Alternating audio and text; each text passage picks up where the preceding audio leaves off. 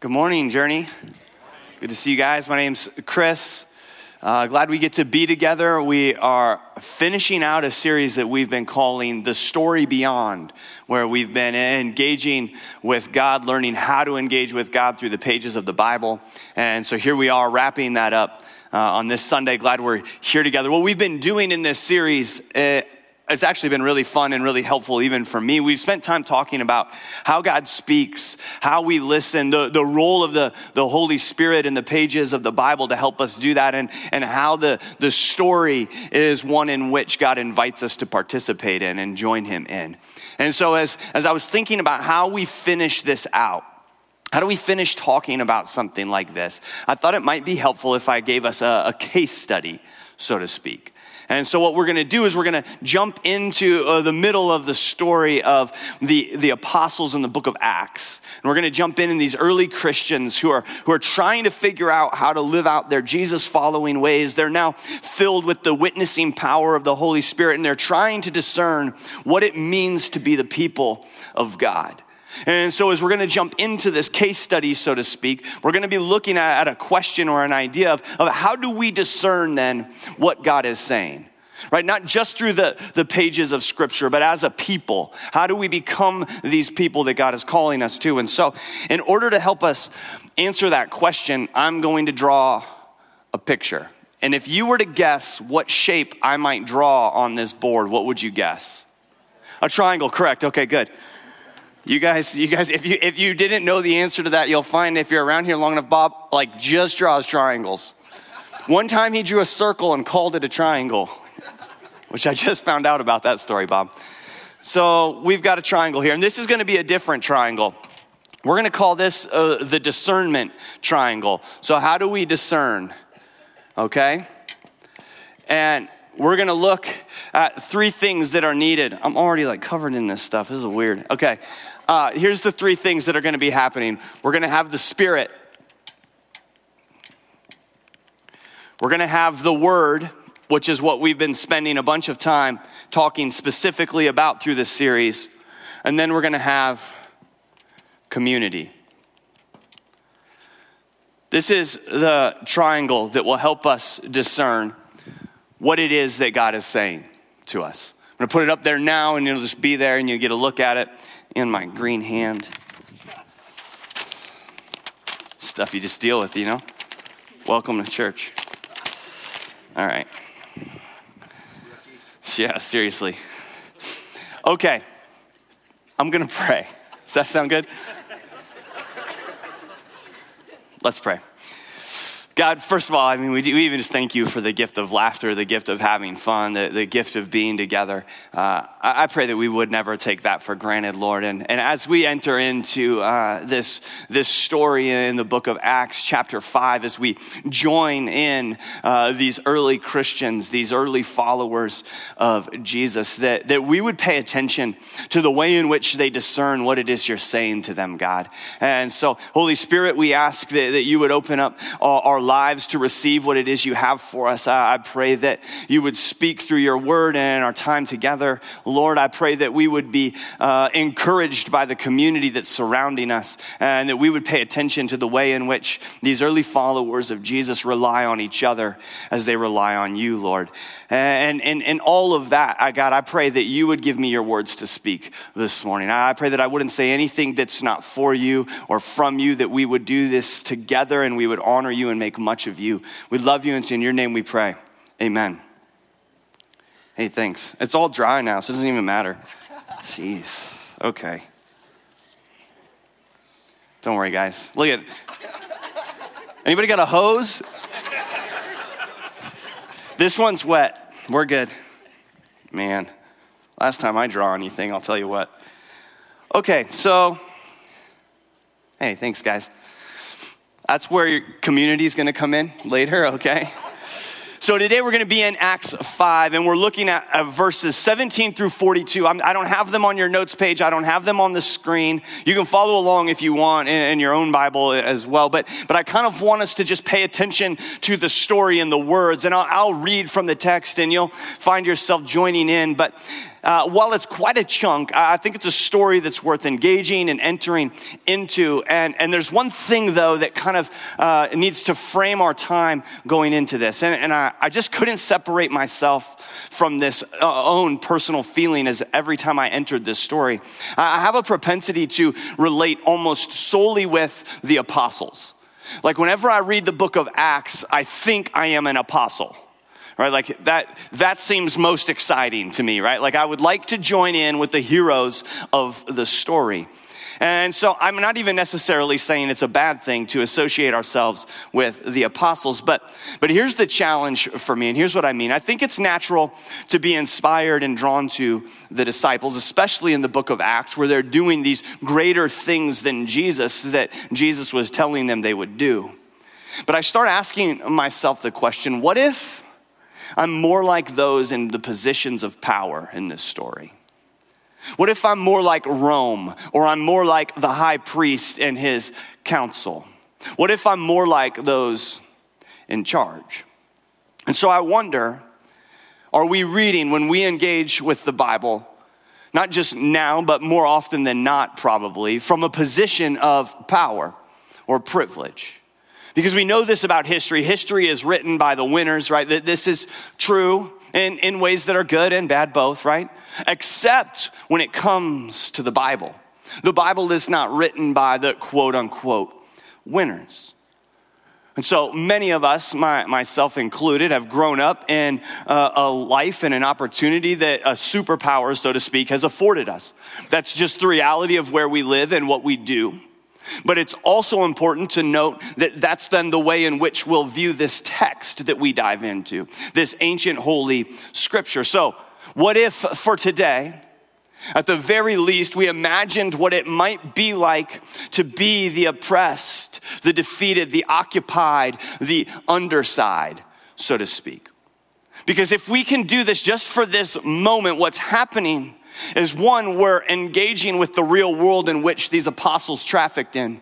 But we're also uniting ourselves with Christian brothers and sisters throughout the globe, many of who live their Christian life out on the underside of the powers that be. And so there's something that helps us flip the text and come at it from another direction when we step outside of our own biases, our own lens that we see the world through, which is not something to be guilty of or I feel guilt for, but it's just the reality. And so now we come from the other end.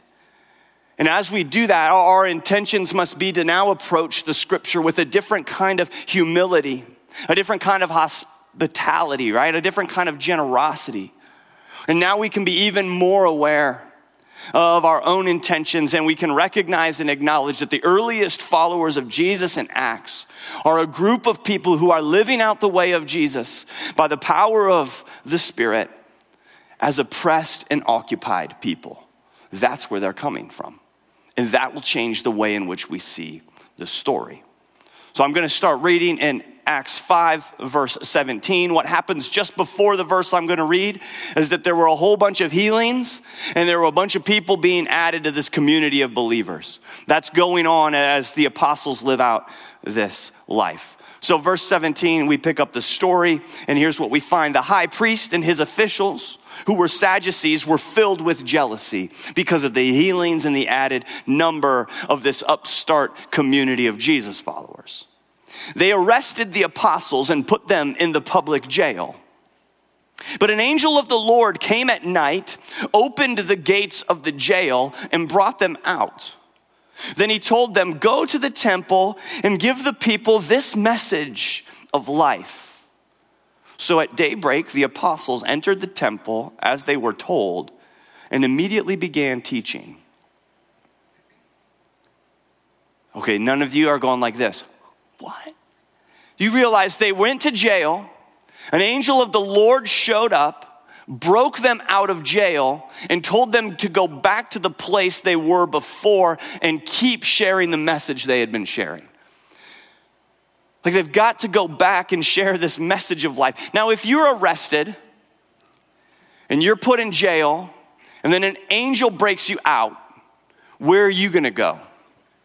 Home, away, to the next town, right? You're hightailing it out of there. But there's something different going on with these apostles, these early followers of Jesus. I mean, it could be that they heard from an angel to tell them to go and preach in the temple. And they're like, pretty hard to deny that. And so they go, but there's something in them as they bust out of jail, or not really bust, they just walk out, I guess, right? Like they have to discern what it is they're going to do next. They have to decide what that looks like, because when someone breaks free and chooses to do something that ultimately is going to benefit others instead of themselves, we become inspired. This is when we go, I want to be like the apostles. I want to connect with them. They're not acting like quote unquote normal people, right? There's something different going on with them. They don't stick to their own safety and their own ambitions. They follow the way of the Lord. And I love the way that Luke, who wrote the book of Acts, says it. He said they went to give the people this message of life. This message of life. It seems they've decided that their freedom that they now have is not for their own gain or their own purpose. Their freedom is to continue speaking the message of life. What a crazy call that they have. So even still, these followers do not even have a name yet, right? They're not even known as Christians in Acts 5. That doesn't happen until Acts 11. They're just an upstart religious community that's performing miracles, and people are coming and joining in with their group. And so these so-called Christians, later as we find out, are just moving in the way of the kingdom. And it seems to me that we're early on as we enter this story, there are no locked doors in the kingdom of God when the message of life is at stake. I love that picture.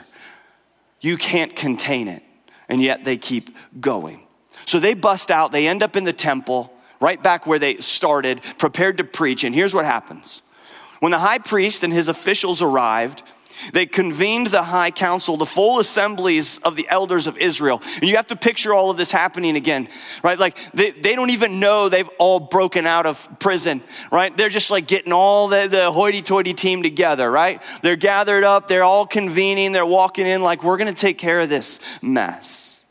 And then they sent for the apostles to be brought from the jail for trial. But when the temple guards went to the jail, the men were gone. Can you imagine being the temple guards? Well, you're like, oh my, we had one job, right? And they're not even here. And so they returned to the council and reported this. The jail was securely locked right there, covering their backs, with the guards standing outside. But when we opened the gates, no one was there. When the captain of the temple guard and the leading priests heard this, they were perplexed, wondering where it would all end. Then someone arrived with startling news. Remember, they've all gathered together, they've convened, they've sent people around, and then someone shows up. And this ends in an exclamation point. So they're shouting this news, right? The men you put in jail are standing in the temple teaching the people. Man, it just kills me, you guys. This can be funny, just so you know, right? These were people they arrested and they put them in jail. And then an angel of the Lord broke them out and they went back to the same place. They could not find them. Turns out they're just standing there in the temple doing the same thing they were doing before. What? How is this happening? Like, if you're the council and all of this is happening in real time, right? You can't find your prisoners, but they're still teaching about Jesus right where you last picked them up. There's got to be something that connects you with the vibrancy with which these apostles approach the message of life that you're like, I want that. I want that. So how did they end up there? How did they end up back in the temple preaching about Jesus? They paid attention to the guiding Spirit of God, who came in the form of an angel telling them where to go and what to do. Right? Then they had a foundation from the Word of God, who was Jesus himself. They had a message of life to go and speak. And that is from Jesus himself, in the same words we have access to. And then they were a community that was coming forward in obedience and service. None of them were by themselves. They were always with other people. That's how they knew where to go. That's how they knew to discern what God had for them. So here's what happens next. The captain went with his temple guards and arrested the apostles for the second time, but without violence, for they were afraid the people would stone them. Right, so they know they're going against something that's stirring in the lives of all of these people are hearing them teach. They then brought the apostles before the high council, where the high priest confronted them. "We gave you strict orders never again to teach in this man's name," he said. "Instead, you have filled all Jerusalem with your teaching about him, and you want to make us responsible for his death." What do you think, if you were the high priest, you would have wanted to know about these apostles when you went and arrested them for the second time and brought them in front of you? How the frick did they get out? He doesn't even ask them. Right? Why do you think that is? It's so interesting to me that he doesn't want the details about how they broke out of jail. Because apparently asking questions will give them answers they don't want to deal with. And I think if that's when we flip it and we look at what it means to be people of privilege looking in on something like that, we often don't want to ask questions because we don't want to deal with what the response will be. We don't want to deal with the answers. We just want to tell you the talking points we have already prepared, which is don't speak in this man's name in this case, right? You're filling all of Jerusalem with these lies. Instead of asking questions, they shout. And it's a humbling confrontation for me to think about, and maybe for you, because it's not an uncommon response from those who believe they have the final say, who have the control and who have the power to say, this is how it is. This is what you should do. It's the complete opposite of what the people of God are doing as they try to discern what God is up to. So here's how the story goes. Now, Peter's there. They kind of shout at him. And Peter and the apostles reply like this: "We must obey God rather than any human authority. The God of our ancestors raised Jesus from the dead after you killed him by hanging him on a cross. Then God put him in the place of honor at his right hand as Prince and Savior. He did this so the people of Israel would repent of their sins and be forgiven. We are witnesses of these things, and so is the Holy Spirit, who is given by God to those who obey him." Even in Peter's mini responsive sermon, we see again this emphasis. We see the work of the Spirit speaking to Peter and the apostles and testifying to what they've done, giving them the power to witness. We see them giving the gospel, right? Here's what happened. Jesus was crucified and resurrected, and you can repent and be forgiven. The word, and you see that they do it together, and he says, we are witnesses of these things. We come together as a community affirming this. And every time that Peter and the apostles mention the crime of killing Jesus, they always add, but there's forgiveness. Always striving to show that killing Jesus was in fact a crime worthy of death, but what was given from Jesus' death is offered to all, even you who killed him, he's saying. Which is a powerful message as he acknowledges he's got no place for their authority if it does not align with the will of God. And he's been working all along, and those followers have been working all along to discern what that means. So after he's given this mini sermon in response, here's what happened. When they heard this, the high council was furious and decided to kill them. Well, didn't quite work, huh? I guess they did not take him up on the opportunity to be forgiven, to repent. But as they become furious and decide they're going to kill these apostles, who's really in danger here? Those in power or the apostles? Because this brings us back to how we have a tendency to read the Bible and forget we're reading from a position of being given power or some authority or some privilege. And so here we have the high council feeling as if the apostles, with their inspiring faith and their lack of fear, it's a threat to their sense of control and comfort and way of living, which is one in which they get to be in charge. And so they react like those who are the powers that be have a tendency to react, and they decide to kill them because they can, because they have the power to do so. However, one member, a Pharisee named Gamaliel, who was an expert in religious law and respected by all the people, stood up and ordered that the men, that is the apostles, be sent outside the council chamber for a while. Now again, imagine the scenario. They brought them back in. They yell at them. Peter says, here's a sermon, guys. I got something for you. I would really love it if you repent and be forgiven and turn to God. And they're like, we want to kill you. And then this one guy who's a part of that council stands up. He stands up and he says, hey, could we get the apostles out of here? And he turns to his colleagues and he says, men of Israel, take care what you are planning to do to these men. Some time ago, there was that fellow Theudas who pretended to be someone great. About 400 others joined him, but he was killed and all his followers went their various ways. The whole movement came to nothing, which is probably why we're not Theodosians. After him, at the time of the census, there was Judas of Galilee. He got people to follow him, but he was killed too, and all his followers were scattered. So my advice is, leave these men alone. Let them go. If they are planning and doing these things merely on their own, it will soon be overthrown. But if it is from God, you will not be able to overthrow them. You may even find yourselves fighting against God. Wow. Just imagine being in that room. And notice the way in which Gamaliel speaks, right? There is not the same fury with which the other members of the council spoke. There's a gentleness to his approach almost. And what's ironic about it is that we, at least as we listen in on it, we tend to pay attention.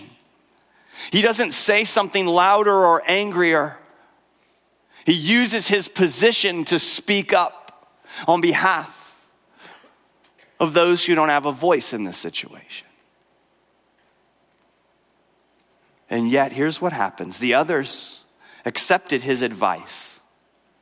They called in the apostles and had them flogged, so kind of accepted his advice. Then they ordered them never again to speak in the name of Jesus, and they let them go. Do you think they listened? No, because here we are. We can relate, right, if reading from a place of power, because we like to get in the last parting shot often as well. When we're in a position where we want to be in control and we know we have the say, like our last parting shot. Ours is typically not flogging, but we can relate to throw one last shot in there. But here's how they respond to a flogging in the words that say, never speak the name of Jesus again. This is what really compels and challenges and convicts us. The apostles left the high council rejoicing that God had counted them worthy to suffer disgrace for the name of Jesus. And every day in the temple and from house to house, they continued to teach and preach this message: Jesus is the Messiah. They flogged them, said, don't ever speak Jesus' name again. They walked away rejoicing that they were able to join in the suffering of Jesus. And it says every day they kept saying, Jesus is the Messiah. They could not stop. Let that sink in. When we face something that makes us uncomfortable, something that leads to suffering, something that breaks us down, do we suffer and continue? Right? When our comfort is assaulted, how do we respond? Do we rejoice? Like, I know I don't. Will we rejoice to suffer in the name of Jesus? Because as the apostles are proving to us, and the all early followers who were watching their example, right? Remember, this is the group who were leading these early followers, and they're all watching as these apostles show up in these places, get flogged, get arrested, keep coming back, saying Jesus is the Messiah, as they keep responding with an opportunity for any who object them to repent and be forgiven, to turn to the way of God. As that happens, they're watching these apostles who are imitating the way of Jesus, and they're making the connection. Right, so now, how do we discern what it actually looks like to live like Jesus? We need a community around us to lead us in that way. We need to pay attention to the leading of the Spirit. And we need to have a foundation of the Word. We need to put those together and follow in the footsteps of these early Jesus followers. But I still can't get over that rejoicing in suffering piece. And I can't shake the idea that you can only suffer for the sake of Jesus if you're doing something for the sake of Jesus. Otherwise, you won't end up suffering for Jesus. So let's enter into places of community. Let's invite the resurrecting, witnessing power of the Spirit to speak, and let's obey the word of God. And we'll follow this example of these early apostles. They come together, then they go out. They come together, and then they go out. And so to rejoice in this way of living, to rejoice in suffering for Jesus, is to embrace the suffering of Jesus as the way to new life, as the way to live life. So our challenge becomes to follow then wherever that sacrificial love will lead. Let's be those kind of people. Let's take a moment and just be still. I want to give you space to reflect on what God might be saying to you in all of this. You can pray, you can just sit and be still, you can ask him to speak some things to you, and I'll close this in a moment.